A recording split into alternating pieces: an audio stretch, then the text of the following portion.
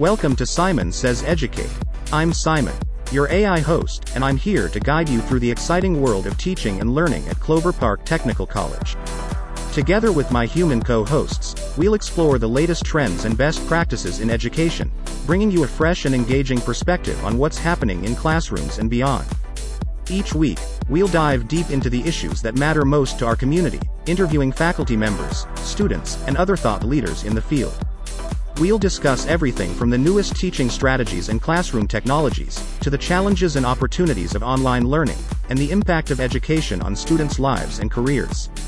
So sit back, relax, and get ready to be inspired and informed as we embark on this educational journey together. Welcome to Simon Says Educate.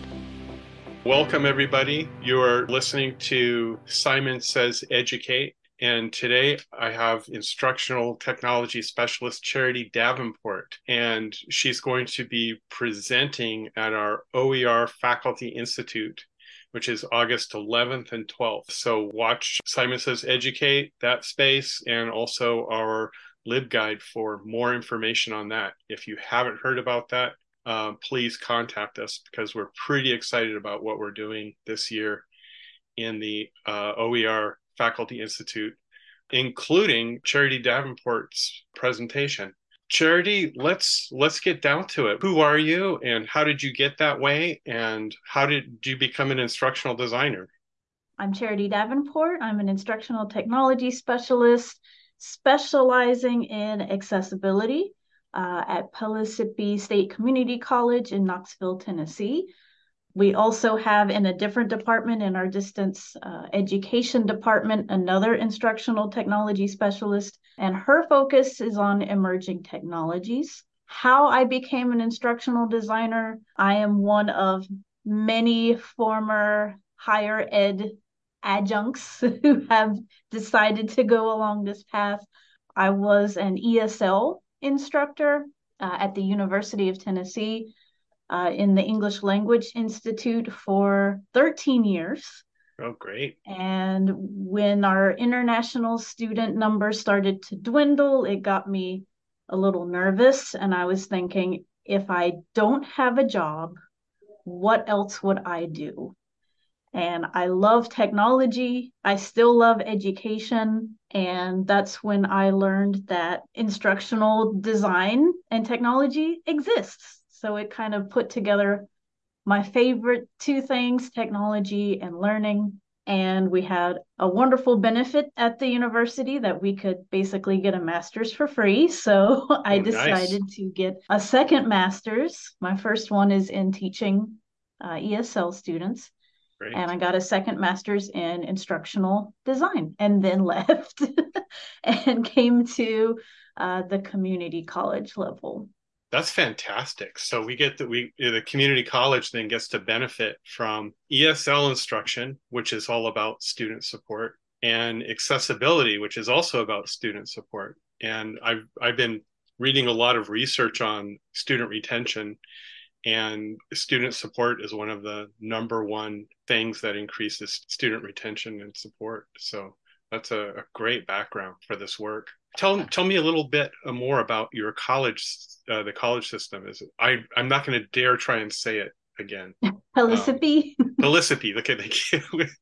Yes. So we are part of the Tennessee Board of Regents, which is kind of the collective entity for all community colleges in the state of Tennessee. We are the biggest community college in Tennessee, and we have 4 different campuses. Don't quote me on that.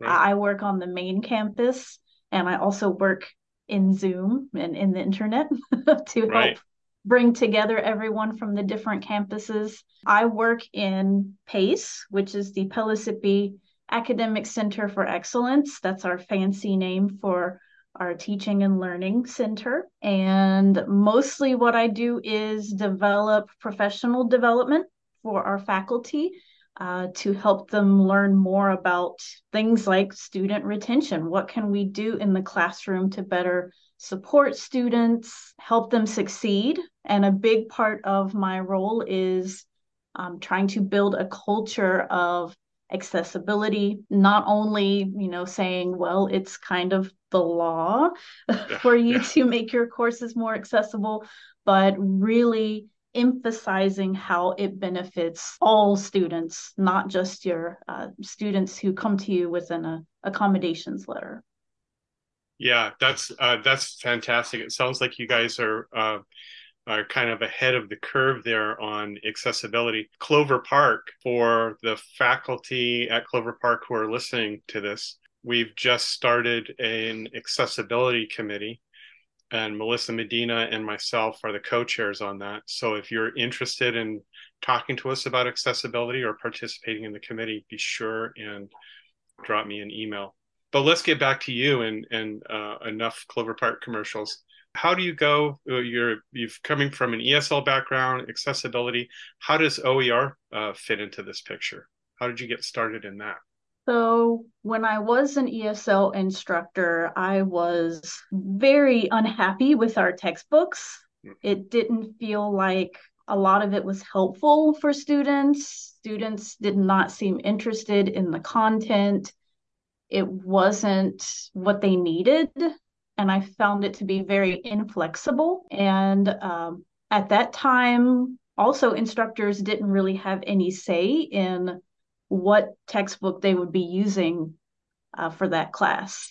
And so I went rogue and decided I'm going to make my own textbook. And maybe it's already a plug for my presentation, but my presentation is basically how did I go from being dissatisfied with these textbooks to making my own OER textbook, and the journey that was, and all the mistakes I made so that other people don't make the same mistakes and save much more time than I did. It was a 5-year journey from me illegally copy pasting from different websites or different other textbooks to actually creating something that could have a Creative Commons license and be used everywhere. That's fantastic, and this is exactly what the OER Faculty Institute is about: is bringing faculty together with other faculty and sharing the wisdom and pitfalls of content development. So, what about accessibility and OER?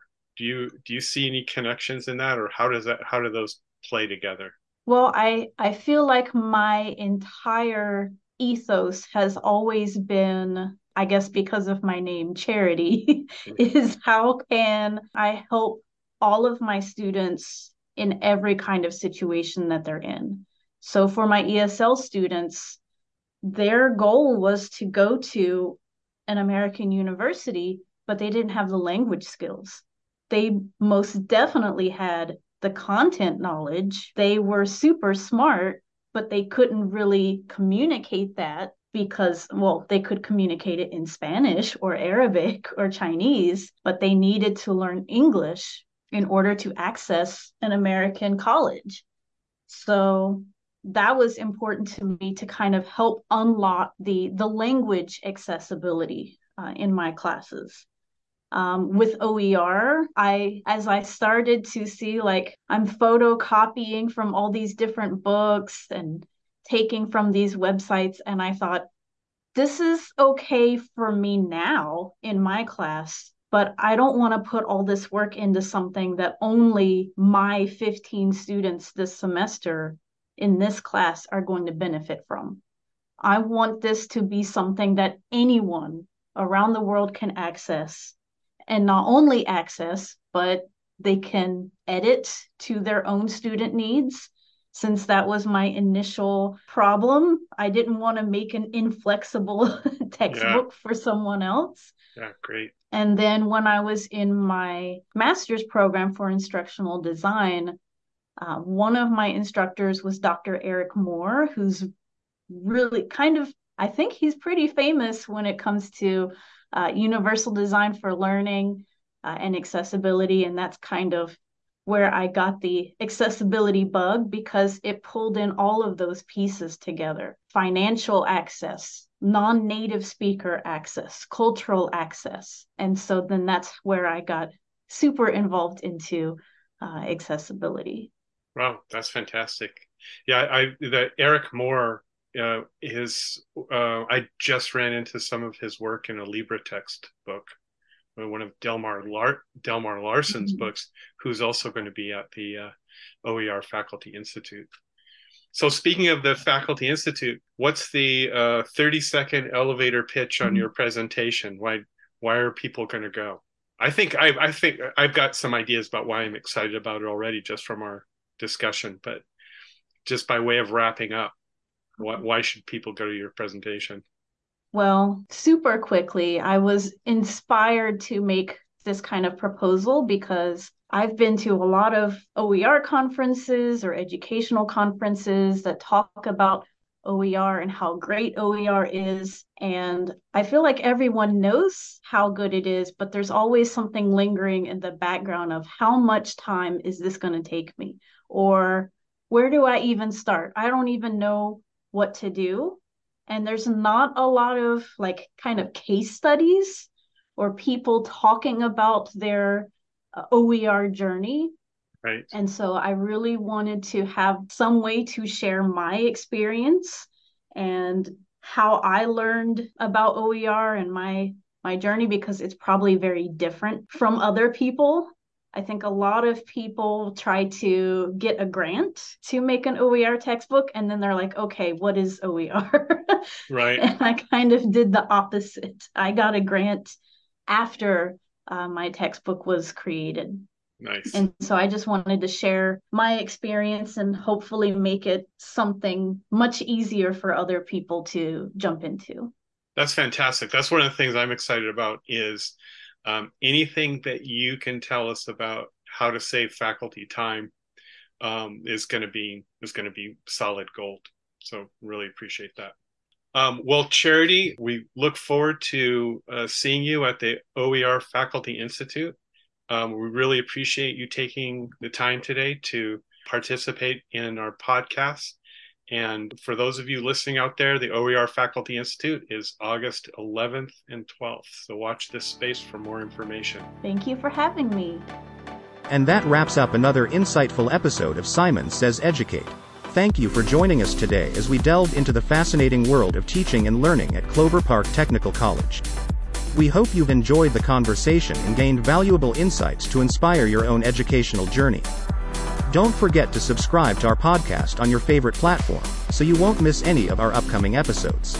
Remember to join us again next week as we continue to explore innovative strategies and share inspiring stories from the CPTC community. Until then, I'm Simon, your AI host, reminding you to never stop learning and growing. Take care, and see you next time on Simon Says Educate.